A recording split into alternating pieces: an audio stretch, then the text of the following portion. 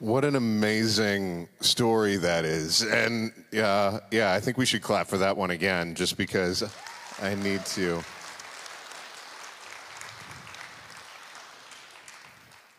Get that out. We love those kinds of stories, and Chalice's family are here, and so we're really grateful to them, and they're more powerful than only an amazing story, but we love those stories. And what's strange about the way that we tell those stories in the church is that we're still surprised by them.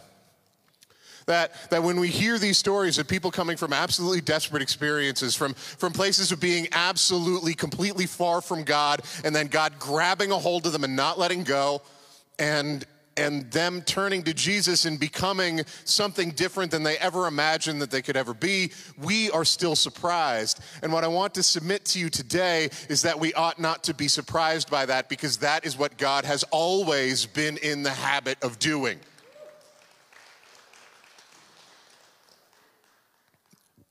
These are the kinds of stories that God loves to tell over and over and over again, of people who have been far from Him, who have been lost, who have been in dangerous straits, and He redeems them. One of the most influential stories kind of on my ministry life isn't one of the more famous Bible stories, but it's this little story that comes from 1 Samuel chapter 23. It's 22. It starts here. Now, this is a story about David, and it's at a specific point in David's life, and it starts here. It says, David left Gath and escaped to the cave of Adullam, and his brothers heard, as well as his father's household, and they came down to him there.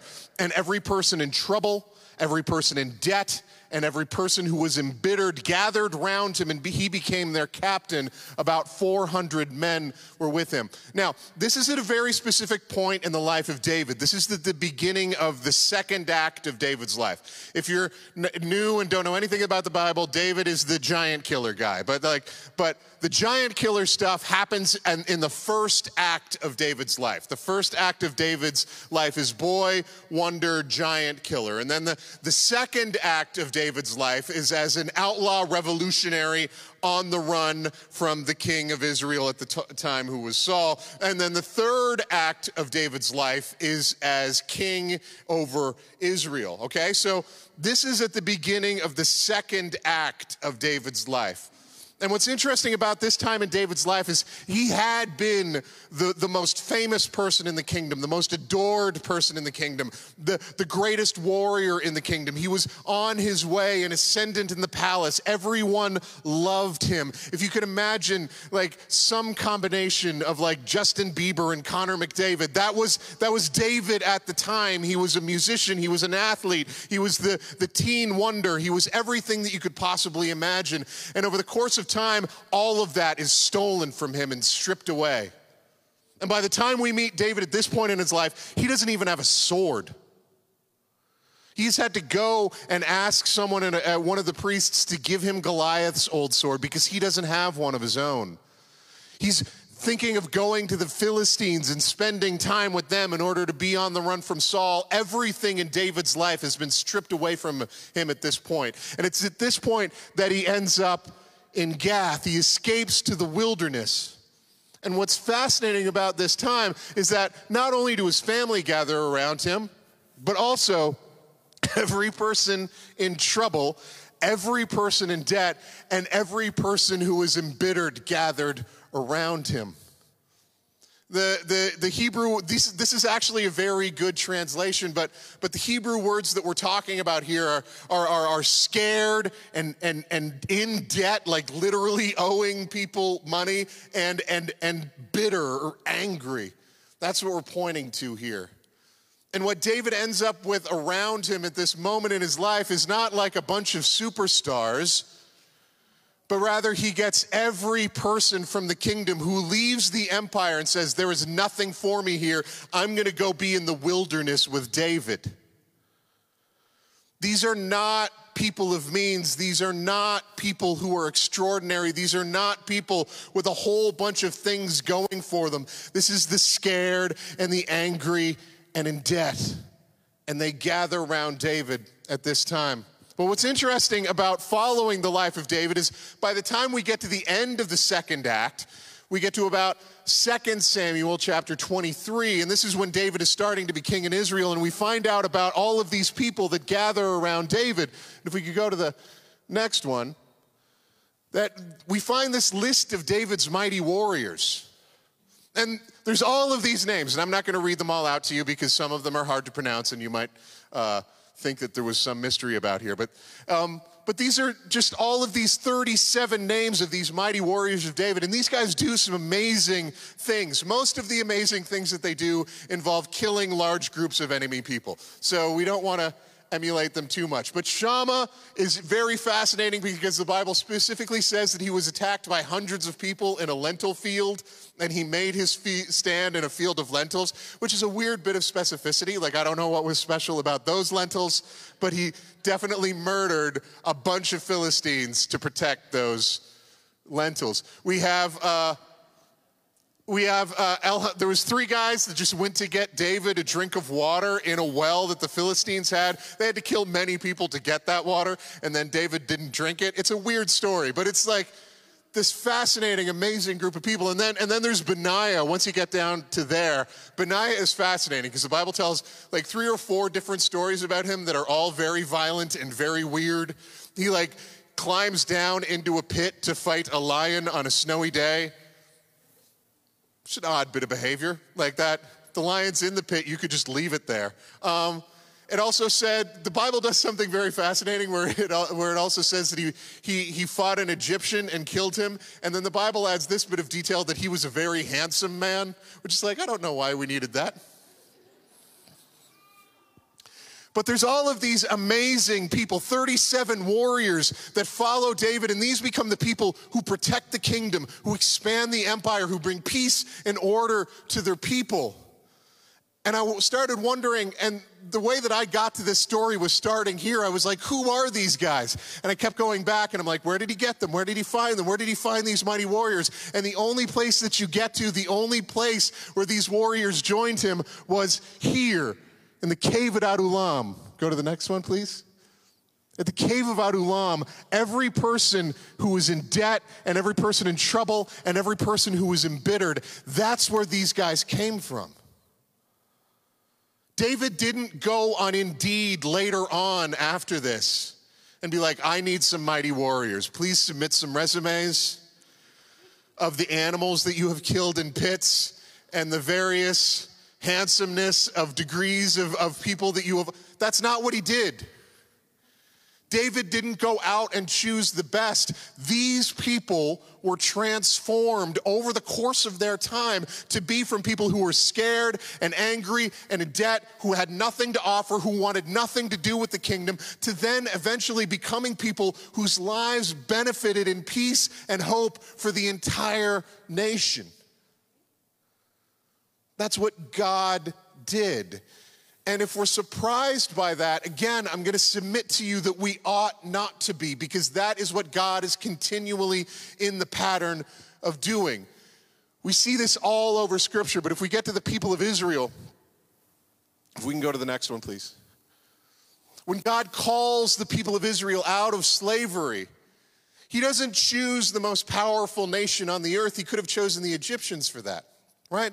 Instead, he loved your ancestors and chose their descendants after them, and he brought you out of Egypt by his presence and great strength to drive you before nations greater and stronger than you and bring you into the land and give it to you for your inheritance as it is today. He didn't choose the people of Israel because they were so all-fired awesome. He chose them because they were not, because they were small, because they were insignificant. And he said, I am going to drive you into the face of nations stronger than you, and I'm going to give you victory. God chose to do that. Can we go to the next slide, please?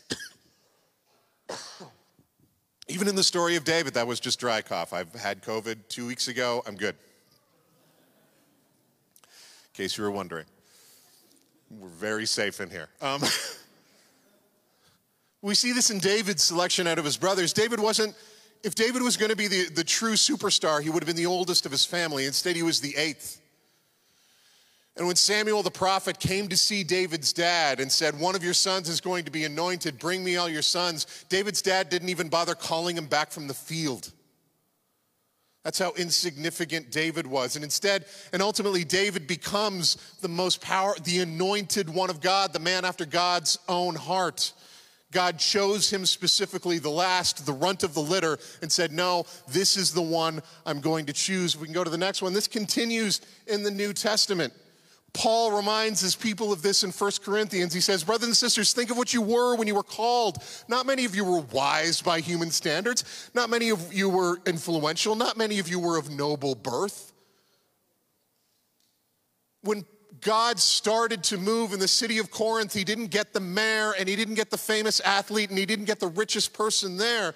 He drew from the slaves, from the immigrants, from the refugees, from the people who were poor, and he said, this is the church. This is the foundation upon which I'm going to build my church. On top of the foundation of Jesus and the Holy Spirit and the Word, these are the people who I am going to build my kingdom out of. That is what he chose to do. Peter says the same thing. As you come to him, the living stone, rejected by humans but chosen by God and precious to him, you also, like living stones, are being built into a spiritual house to be a holy priesthood, offering spiritual sacrifices acceptable to God through Jesus Christ. And he says again at another point in the same passage that you were not a people, but now you are a people.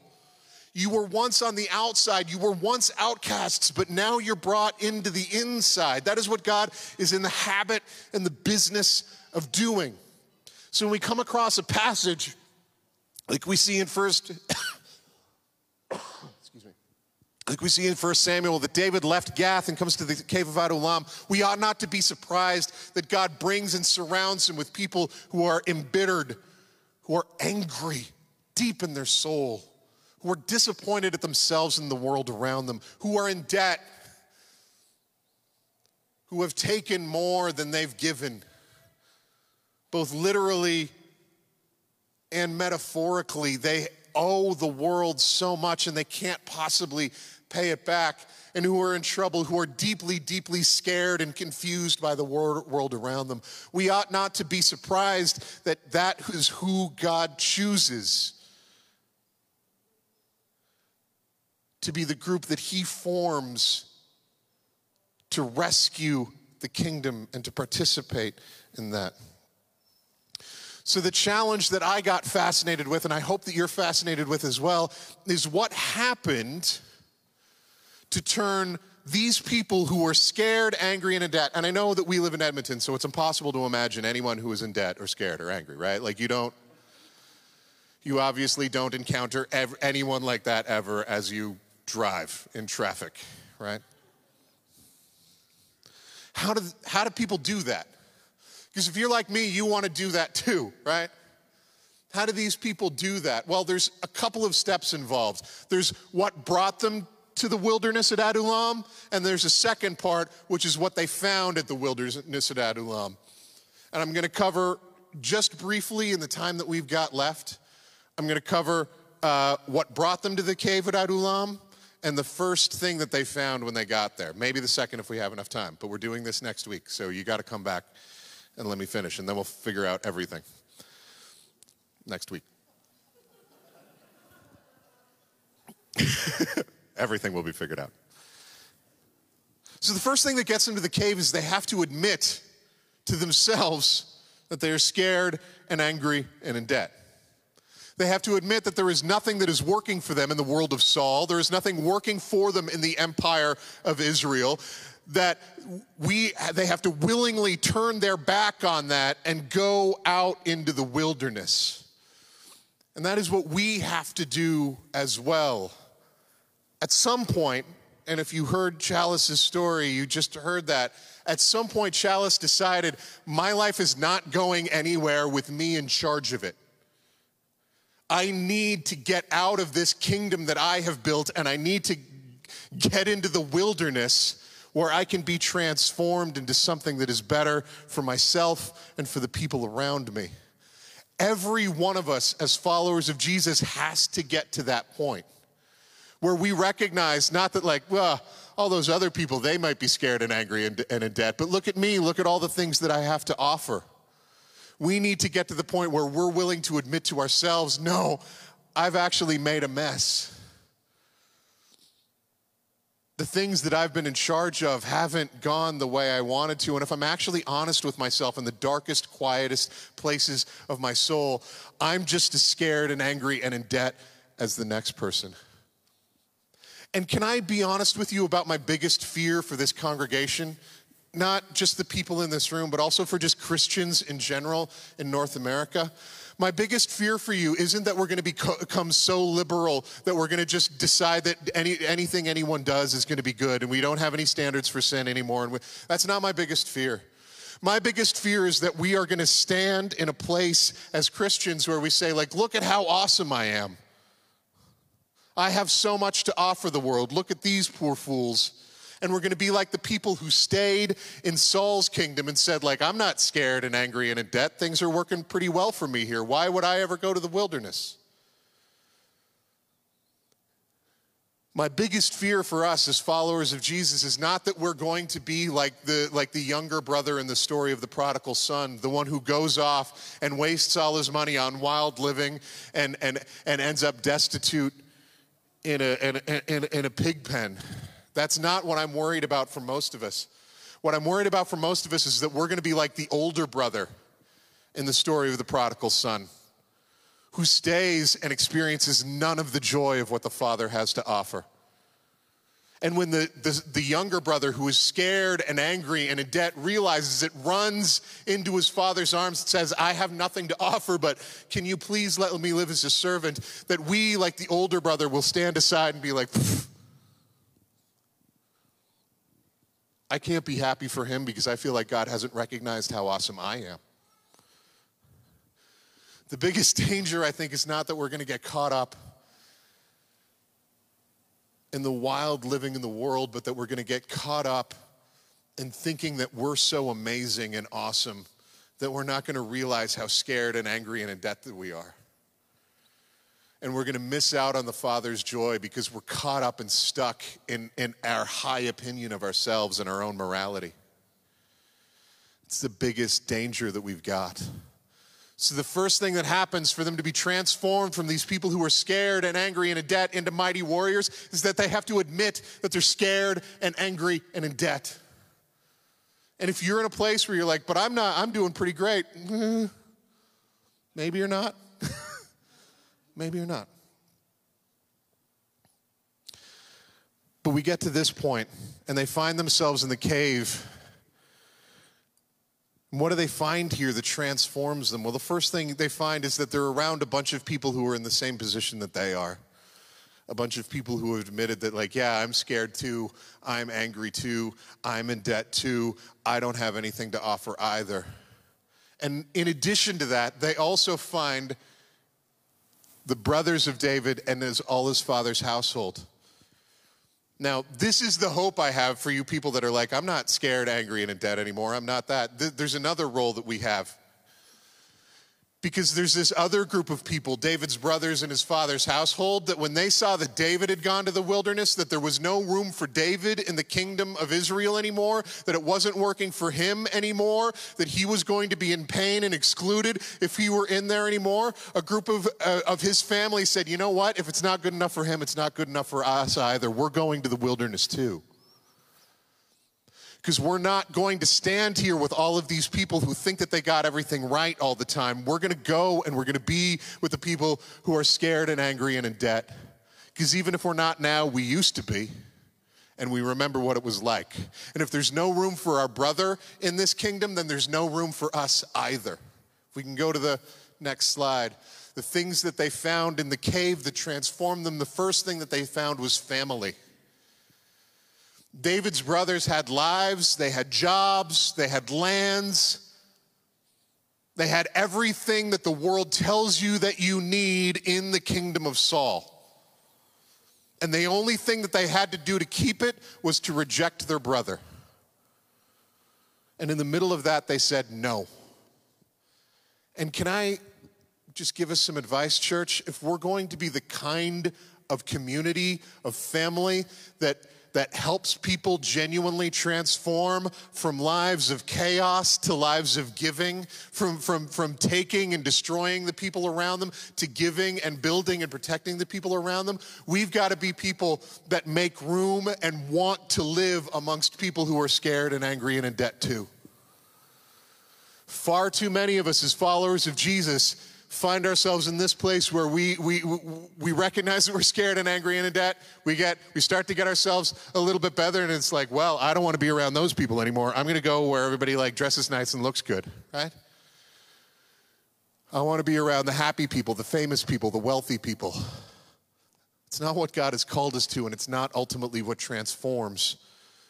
What God has called us to is to continue to be family for those people who are still scared and angry and in debt and need that transformation that we've experienced as well. The first thing that they found was family. And if you're in that position where you find yourself in the wilderness this morning, the first thing that you need to do is find a group of people that can walk with you. Having been there, the worst part of living a chaotic life is the loneliness of it. Even if you're surrounded by people all the time who are in the exact same position you are, it's still incredibly lonely. You feel like no one is actually seeing you in the midst of this, that you're disappeared somehow, and that if you were to disappear even further, that no one would notice.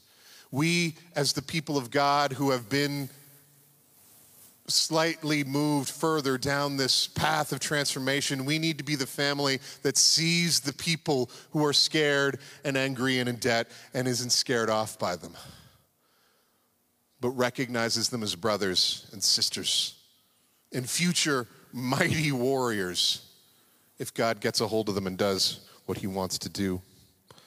The second thing that they find, and I'm only going to do two. The second thing that they find is leadership.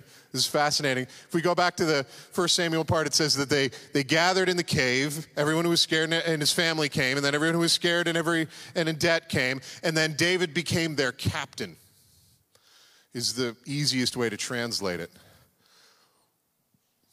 We need to find a direction to go. And what they found in David was someone who was going to lead them well, who was going to sacrifice for them, who was going to stand with them. And I'm going to submit to you that in addition to this, is if you're like, but does this church have that kind of leadership? Well, I can tell you for sure that yes, we do. Not because I'm awesome, or because Darian is awesome, or because Martin is awesome, or because Spencer is awesome, or because Joy is awesome. Jocelyn is awesome too, but she's on mat leave. Joy is awesome, or because Kat is awesome, or because Erica and Alex are awesome. Even though all those people are awesome, we follow Jesus. So if you're asking, do we have the kind of leadership that is going to allow people to transform? Yes, it does, because we follow Jesus. And if it ever gets to the point where it's like, I think Dan's the leader of this church, then we are in very big trouble. We are not going anywhere good at that point in time. We're not even going in one direction. We're going like 12. We're like starting off, and then I'm like, ooh, shiny thing. That's not, right? But they found a direction. Having been there, when your life is chaos, it is incredibly powerful for one person to come alongside you and say, actually, we're just going to go this direction, and I'm going to walk with you to make sure you stay. And when I get distracted by that shiny thing that wants to pull me away from the direction that have somebody, no, actually, we're going to keep going this way. It's incredibly powerful, and it's a gift that we give each other as we follow Jesus. This is why Paul says in Scripture, follow me as I follow Christ. Not because Paul is so awesome, but because Paul is saying, if you need to find out where Jesus is, I'm following him. So, like, if you can't see him on your own, look at me and I'll get there. We can do that for each other. It's incredibly important that we start to recognize this and that we become attuned to the reality. If we can go to the next one. And I'm not going to do the third one because everybody feels really uncomfortable right now. Rule of threes. If you leave the third one out, it's just like your brain and your body now is like, but what's number 3? I'm not going to tell you till next week. I know, it's terrible, isn't it? But now you have to come or watch online.